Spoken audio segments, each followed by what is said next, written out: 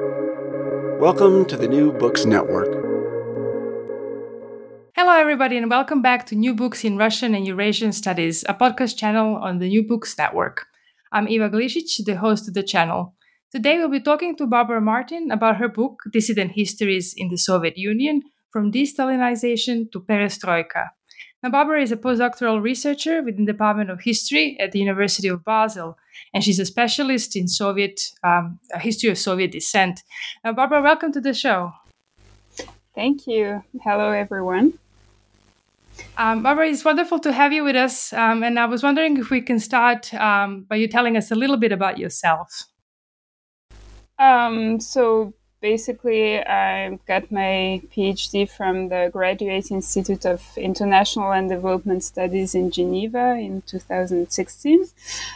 The book I am presenting today was my doctoral dissertation, which I published, and currently I'm working on the second book project. I think I will mention this at the end. So my interest is generally in the history of Soviet descent, and currently also the history of religion in the late Soviet Union. Fantastic. And maybe we can start by just exploring a little bit this history of Soviet descent. And you can tell us how you became interested in this topic, and especially in this topic of how Soviet descent manifested itself in the domain of historical research and writing. Well, this came about because I wrote my master thesis on the memory of Stalin era repression. My thesis was on the history of the memory of the Holodomor, this man-made famine in Ukraine, and I was interested in how it played in the relationship between Russia and Ukraine. So in post-Soviet times, and this drew me to the question of how this very important period, historical period of the Soviet Union, this history of Soviet repression was remembered already in Soviet times.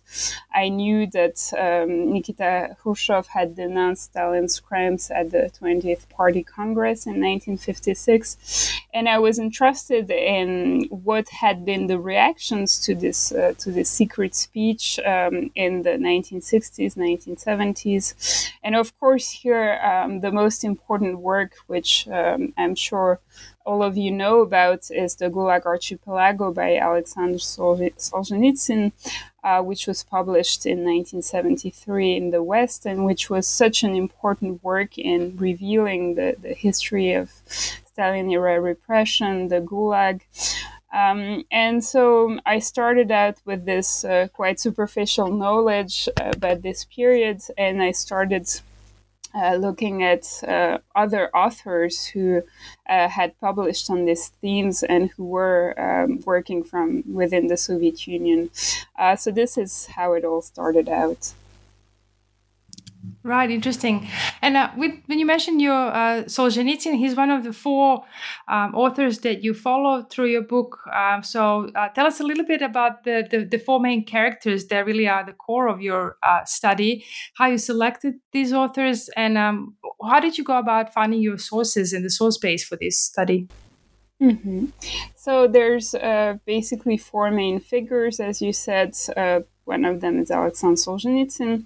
Another one is Roy Medvedev, who published a famous book entitled Let History Judge, also about the history of Stalin-era repression, which was published in 1971. Then there's Anton Antonov Ovsienko, who was the son of a famous Bolshevik revolutionary, Vladimir Antonov Ovsienko. And so this revolutionary was repressed during the 1930s, and Anton as well went to the Gulag. And as a result of this, he had a great desire also to denounce Stalin's crimes.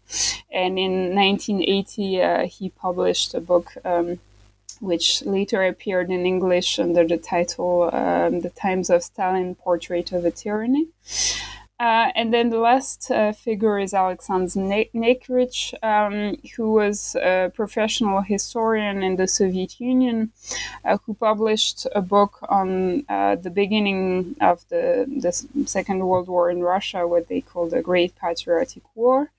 The book was entitled June 22nd, 1941, which is the first day of the war in the Soviet Union. And it denounced the way in which Stalin failed to prepare the Soviet Union to this, the Nazi Germany's invasion.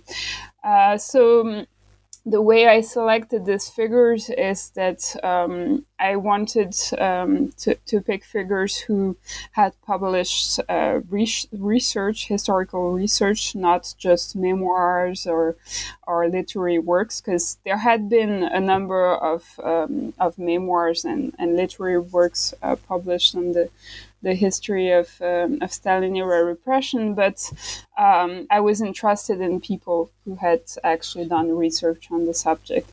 And then it was important that these works had been published already in the Soviet era, because there were a number of researchers who wrote, as they said, for the drawer, which meant that they knew that this was not going to get published. They nonetheless wrote. But for me, it was important that these were works which actually had an impact on readers. And I also wanted to concentrate on Soviet Russia, because there were obviously the same processes happening in various Soviet republics. But then there were different dynamics, the question of nationalism. If we take, for example, Ukraine, there were obviously people writing also about Soviet power in Ukraine, and the problematics are quite different.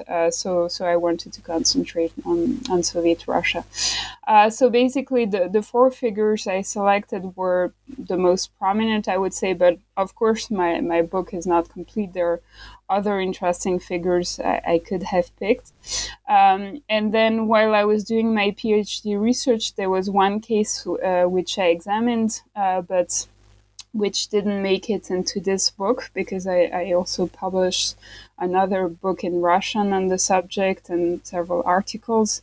And this is the historical collection Pamyat, which was a kind of journal. There were 5 issues of which were published in the late 70s and early 80s by a group of young amateur historians. And so, this book was published in Russian in 2017, so I don't really examine this case also, although it's a fascinating one.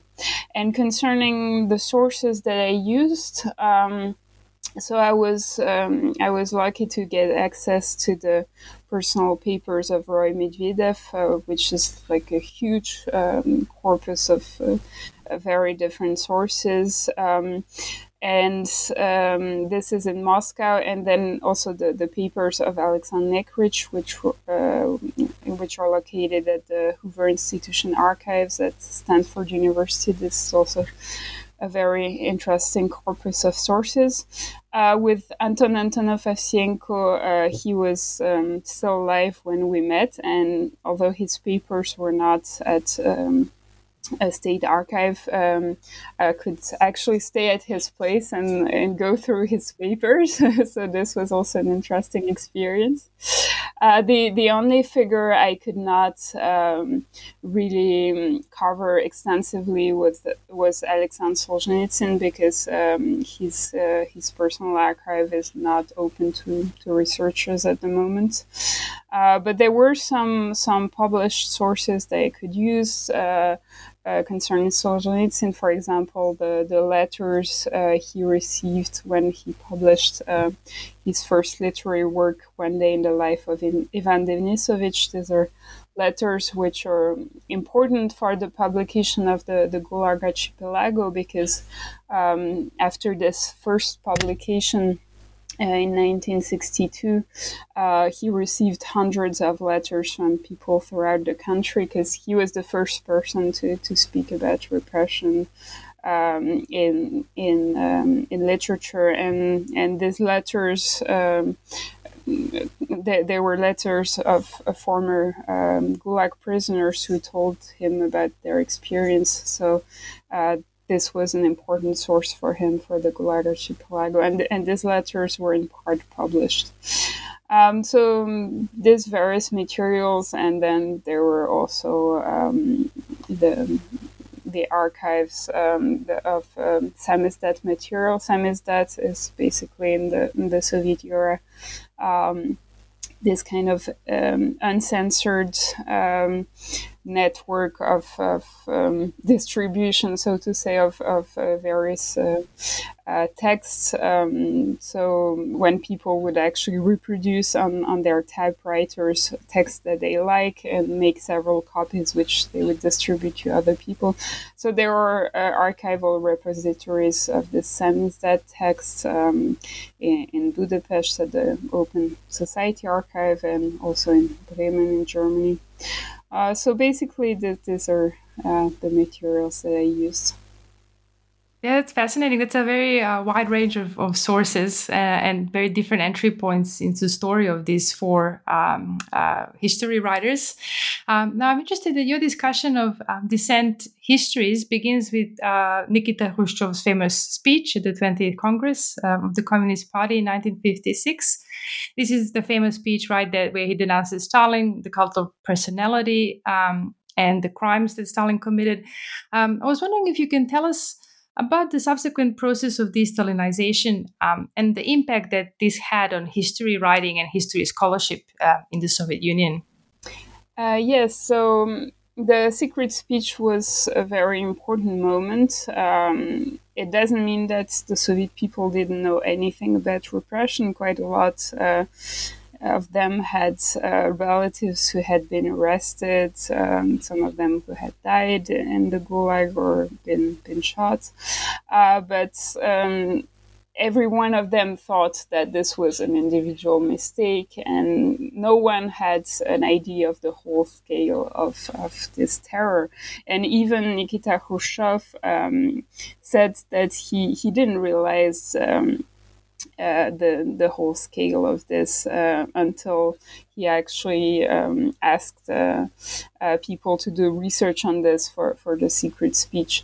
And so this is called a secret speech, but it actually wasn't really secret, because it was first read during a closed session at the 20th Party Congress, but then it was read throughout the country in various party meetings, also in work collectives, in the communist youth meetings as well. So it means that there were millions of people who actually heard about it, or either heard the speech itself or heard that there had been such a speech.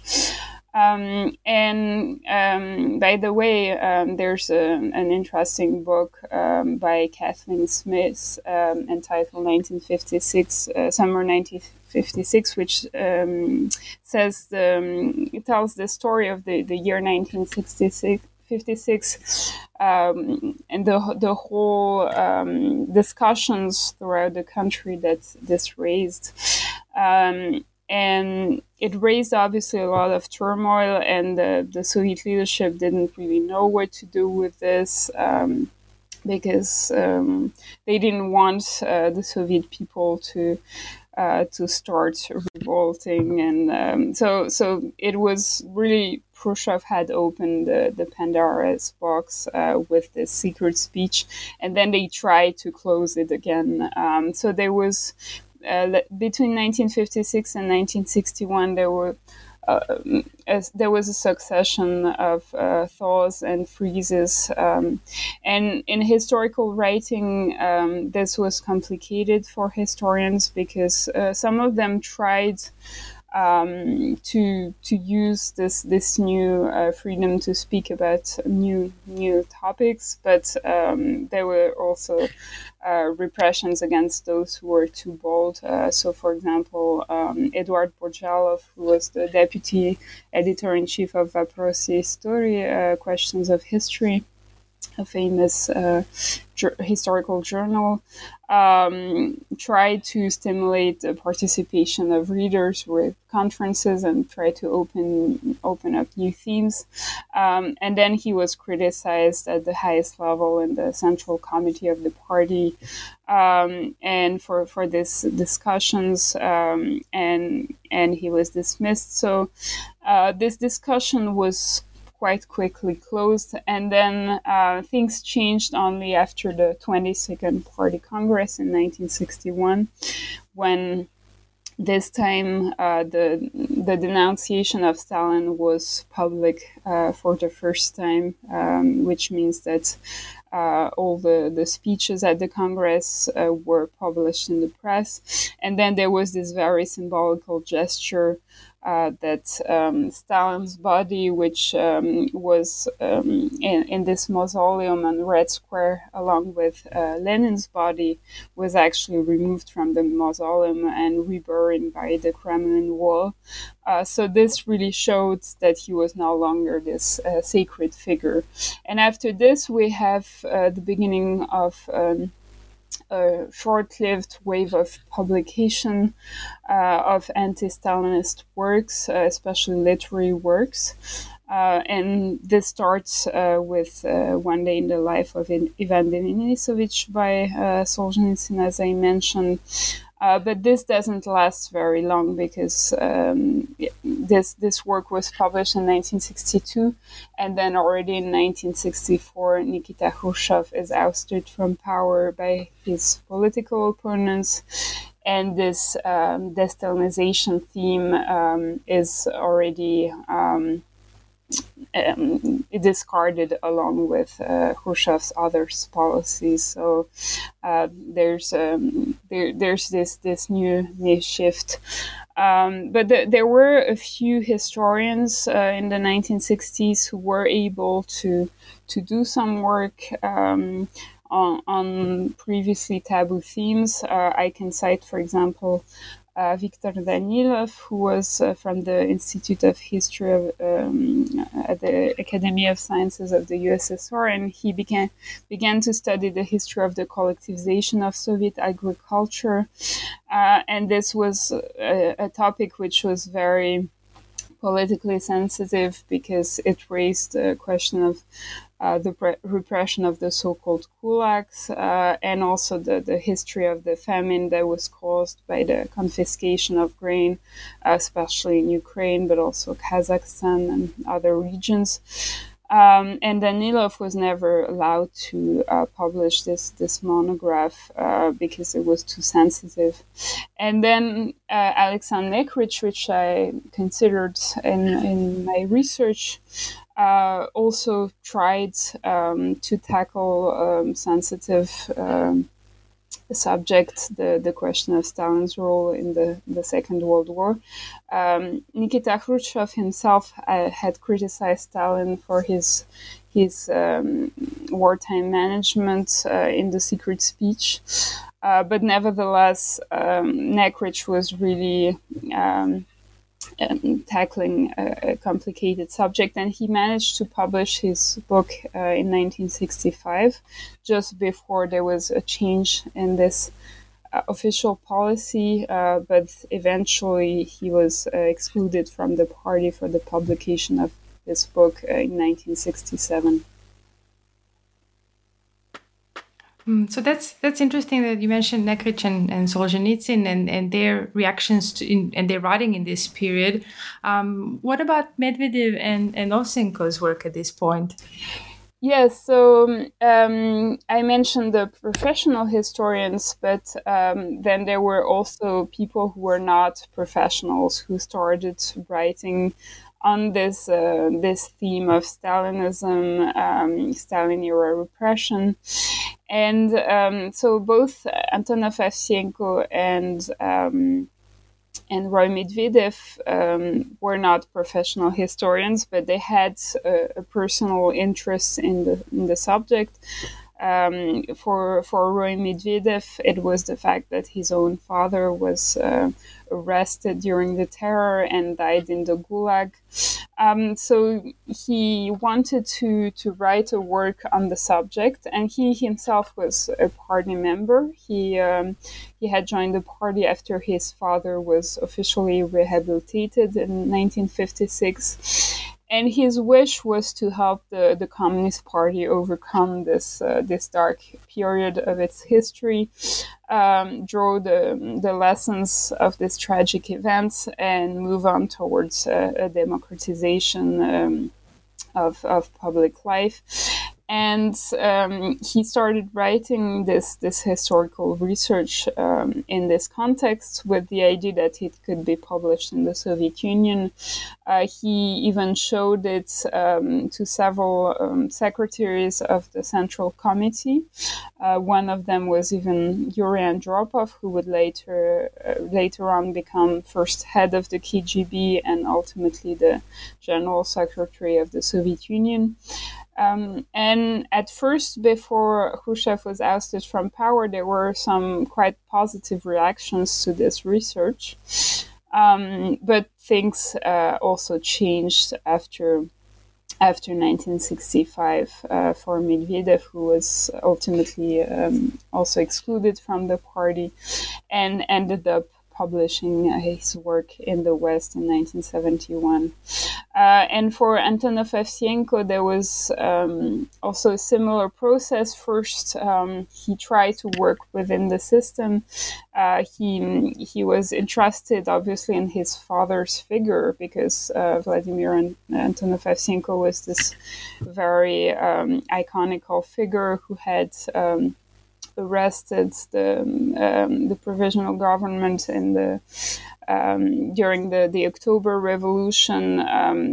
This very charismatic figure. So for him, it was really important to rehabilitate his father publicly, and he published first this biography of his father also in 1965. But he was disappointed by the reactions to this work. He had the impression that his father was still considered a Trotskyist, and all this this opprobrium around his father's name was still there. So this bitterness that he had turned into a new project, which was this biography of Stalin, which was it's a very, very dark, negative portrait of Stalin, which he also ultimately published in the West because it was clear that he could not do so in the Soviet Union. And then if we take Alexander Solzhenitsyn, he also started by publishing officially One Day in the Life of Ivan Denisovich, but he encountered also this negative reactions. First, he was acclaimed as like this new famous author whose works were extremely popular, but after a while he was no longer able to publish in the Soviet Union, and his two important novels, The First Circle and The Cancer Ward, had to be published in the West because they were not accepted by Soviet censorship. And during this time, he also began work on the Gulag Archipelago, based first on the letters of political prisoners he received, and also all kinds of materials that he managed to collect. And it was clear that this work could not appear in the Soviet Union, so he already wrote this with the intent of publishing it in the West. I was really struck by the fact that these four figures that you've selected all write different histories with different motivations, and they have very interesting engagement with those histories and the different approaches. I'm interested in what happens in the next stage when we see Leonid Brezhnev come to power. How do debates about the Soviet past evolve at that point, and how does the history writing of these four dissidents evolve as well? Thank you. So yes, I mentioned that there's a change after Leonid Brezhnev comes to power, and this is connected with the fact that this new Soviet leadership has the impression that there has been too much talk about the Stalin era crimes, although in our view, obviously, it was very limited, this discussion, but there's this impression that there has been too much blackening of the Soviet past and that we should create a more positive view of Soviet history. And so progressively, there's these themes are excluded from the public debate, and this is also due to the influence of various figures in the Soviet leadership and the Central Committee who could be considered as Stalinists. And one of them is Sergei Trapeznikov, who was a friend of Brezhnev from the time when they worked together in Moldavia, and he was appointed head of the Central Committee Department for Science and Higher Education.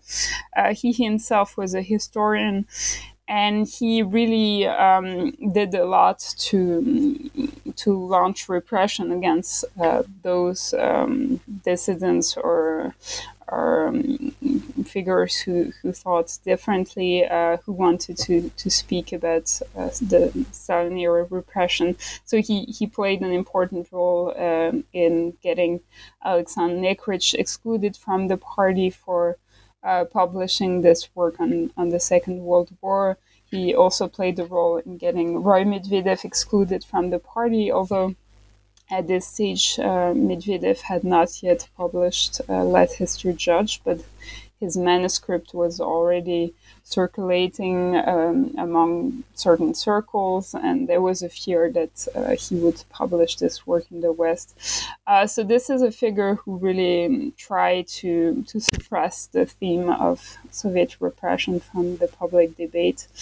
And starting from the end of 1965, beginning of 1966, there's a lot of fears within this liberal Soviet intelligentsia that there will be an official rehabilitation of Stalin. And this is justified by these various moves. For example, in 1965, there's the celebration of the 20th anniversary of the victory in the Second World War. And in his speech, Brezhnev mentioned Stalin just once, but this is still something symbolic, and then there's applause. So there's this feeling that at the forthcoming 23rd Party Congress, Brezhnev might rehabilitate Stalin officially. And in January 1966, we have this open letter of 25 prominent representatives of the intelligentsia who call on Brezhnev not to rehabilitate Stalin.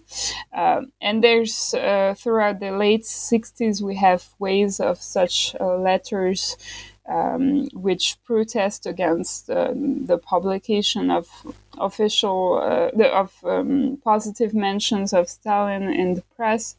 But at the 23rd Party Congress, Brezhnev doesn't actually rehabilitate Stalin. So we don't know exactly what happened behind the scene, but it seems like there were contradictory lobbying forces within the leadership, those who wanted to rehabilitate Stalin, and then there were also these important voices within what we would call now civil society, although at the time it was maybe anachronic to speak of civil society, but we have these voices against such rehabilitation. And as a result, there's a kind of compromise, which is not to have an official rehabilitation, but also not to mention Stalin-era repression anymore. And this is basically the kind of compromise we have during the Brezhnev era. This is also in 1969, for example. There's the 90th anniversary of Joseph Stalin's birth, and there's a lot of positive publications about him in the press by various people, memoirs, etc., which also again raises a lot of worries, concerns that he might be rehabilitated, but then ultimately on Stalin's anniversary, there's a small article in newspaper Pravda in which this fact is acknowledged, but there's not an actual official rehabilitation. And we actually have the transcript of the discussion around this article in the Politburo, in which we see that there's this unease with the subject, and they want to show that they're not actually rehabilitating him, but at the same time they have to do something. So it's a subject that it's not like an actual official rehabilitation is taking place as people thought at the time. Right, and at this point in time, during that is Brezhnev era, what are the works that are most well known by the four authors that you look into, whether within Soviet Union itself or abroad? You mean the works by these authors? Yeah, I guess I'm interested. What are some of the recognizable works and topics that they are working on at this point in time? These authors, well, there's obviously the topic of the Gulag, which is in the Gulag archipelago, which is a very important one. Well, Let History Judge is more like a history of Stalinism. And first, Roy Medvedev starts with this chronology, which is quite restricted, and which starts basically in 1934 when Kirov was assassinated. It's usually in the secret speech by Khrushchev, it's considered as the starting point of the repression. But then over time, he expands the chronology. He focuses not just on the 30s, but he starts looking at the 1920s when there's a repression of the opposition within the party. And then he looks also at the 40s when there were campaigns also against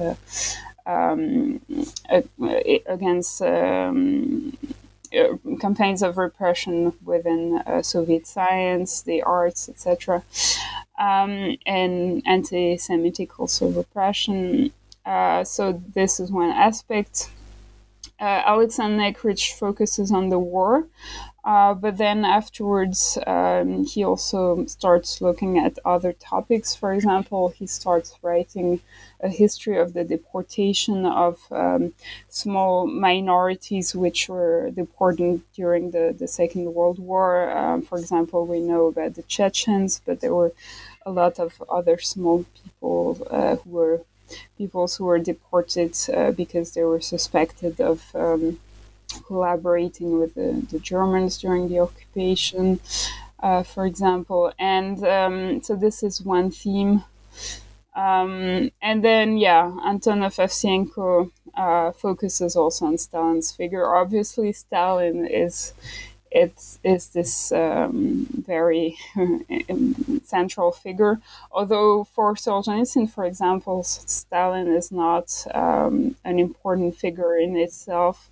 He considers that the whole regime is criminal, and he considers that Stalin was only working in the footsteps of Lenin. It's just a continuation of what had started right after the October Revolution. So these are the main topics, I would say. Yes, and each more controversial, I guess, than the next one. Yes. And some of them, of course, even to this day. Now, your next portion of the book focuses on the period of glasnost and perestroika. Things changed quite substantially at this point in time in terms of the public discourse that takes place in the Soviet Union. So walk us through the dissident history writing during this period.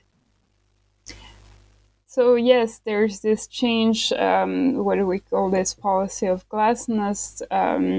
Leads to the publication of works that were previously banned. So first of all, we have the publication of literary works on the subject.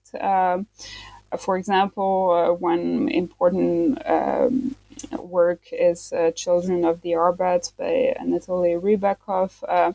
These are works that deal with the figure of Stalin and the Stalin era in a literary way, and they're more acceptable to the Soviet leadership than historical research.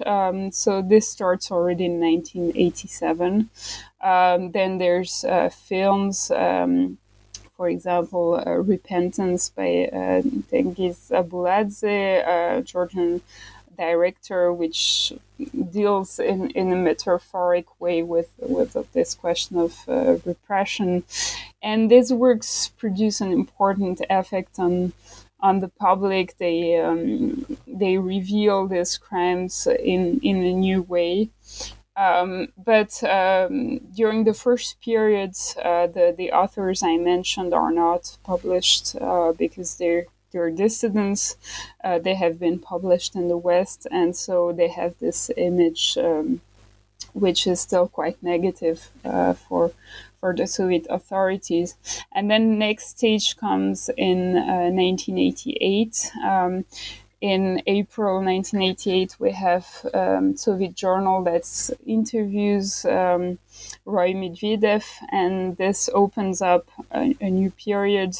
Anton Antonov Evsenko is also interviewed during that year, and their works start being published around this period. First in journal publications, then they come out as books, and it's only in 1989 that we have the publication of the Gulag Archipelago in the summer of '89, which is obviously the most important publication, which everyone has been expecting.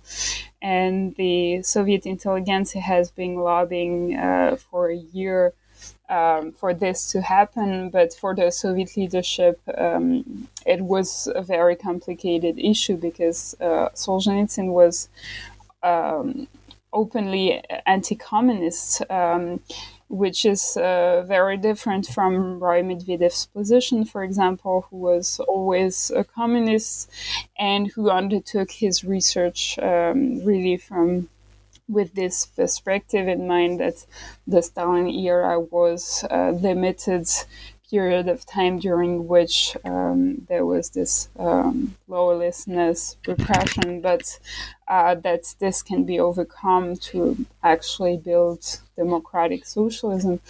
And Solzhenitsyn has a very different perspective. For him, the whole communist period is a period of lawlessness, and the whole system has to be abolished for a new Russia to be reborn based on new basis. So it was more complicated to publish him. And then if we look at Alexander Nekrich during this period, so he had emigrated in 1976, being of Jewish origin, and he had settled in the United States. He worked at Harvard University, and he had published also this important work on the history of the Soviet Union, Utopia in Power, with French historian Michel Heller. And this work was never published in the Soviet Union in Soviet times. It appeared only in post-Soviet Russia because, again, it was clearly anti-communist. So this was not acceptable to the authorities. Yeah, I think it's interesting the way that your book shows that this is not, and emphasizes really that this is not a unified block in terms of this dissent, but rather that within these dissident history writing, there are very different positions and also the pathways that these authors take. I was very surprised. I think you mentioned at one point that Nekrić also came to Australia at the Australian National University. Is that correct? I don't remember, but it might be that he traveled. He traveled to several countries. I remember Japan, and I think they could have been also Australia, because he did not have like a stable position. He had to live off grants, and so he took invited professorships in various places as well. Yeah, it's really interesting to see the sort of global aspect of these Soviet dissident histories as well that appears throughout your work. Now, one of the very interesting themes that comes through your study is this problem of truthfulness and objectivity in dissident histories. Can you tell us a little bit about the sources that these four authors used to write their histories and write about the Soviet past? Yes, so there were indeed various political perspectives from communist to anti-communist, and this is obviously natural even in any kind of historical writing. The author brings his or her perspective, but this is even more so in the case I am studying, because these are people who did not even consider that objectivity was something possible or even desirable. They did not, except for Nekrić, who was a professional historian. The other authors were not professionals, and they saw themselves also as political actors who had a role to play in ensuring that the history of political repression was not forgotten. There was obviously no objectivity on the part of the Soviet leadership, which controlled what could be published and what could not be published. So they felt that they had a role to play in ensuring that this history was not forgotten. And they had their own perspective also as victims of these repressions. Both Alexander Solzhenitsyn and Antonov Ovseyenko went through the Gulag, 8 years for Solzhenitsyn and 13 years for Antonov Ovseyenko. So obviously this has a huge impact, and they did not consider that they can speak about these things in an objective way, and for them there was no such goal. And then the other aspect that influenced also their narrative was the sources they used, which were predominantly oral testimonies. The reason for this was that they did not have access to archival documents, so they had to do with the sources that they had at hand. I mentioned the letters of political prisoners that Solzhenitsyn received, and in the case of Roy Medvedev or Antonov Ovseyenko, these were also oral testimonies, primarily of old party members, old Bolsheviks who had been participants of the October Revolution, the Civil War, and who had occupied high functions within the party apparatus, and who had later been repressed in the Stalin era. And these were key witnesses who could say a lot about the whole functioning of the party machine under Stalin. So these sources were really important, and when these books were published in the West, Western historians were very interested because they themselves had not had access to these sources.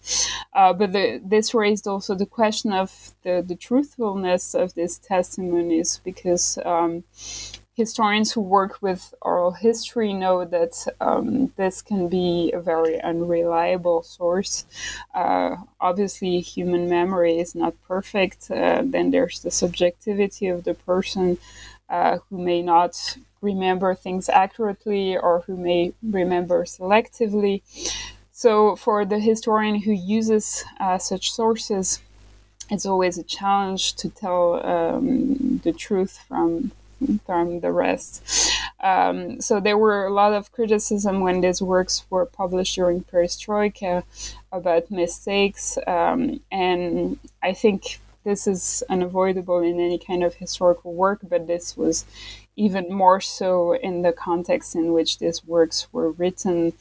And for example, Roy Medvedev gave his manuscript to read to hundreds of people, and he really tried to minimize these mistakes. He also wrote many different successive versions of the same work, and each time he would improve it and correct those mistakes that he uncovered. But someone like Anton Antonov Evsienko faced the challenge that he was almost blind, and he was very isolated. So there were obviously even more mistakes in this kind of work.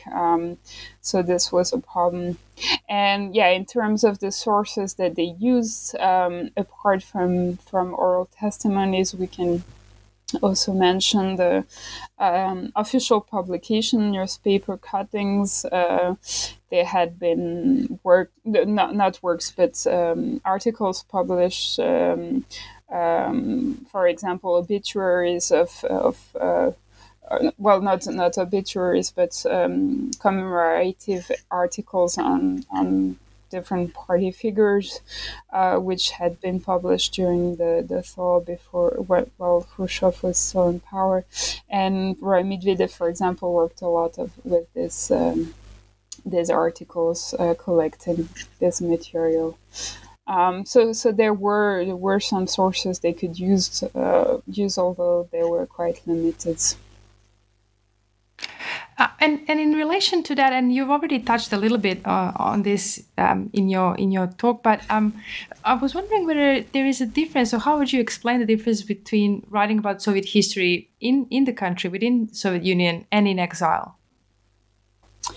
So yes, in my work, I look at the case of Roy Medvedev, who remained in the Soviet Union for his whole career.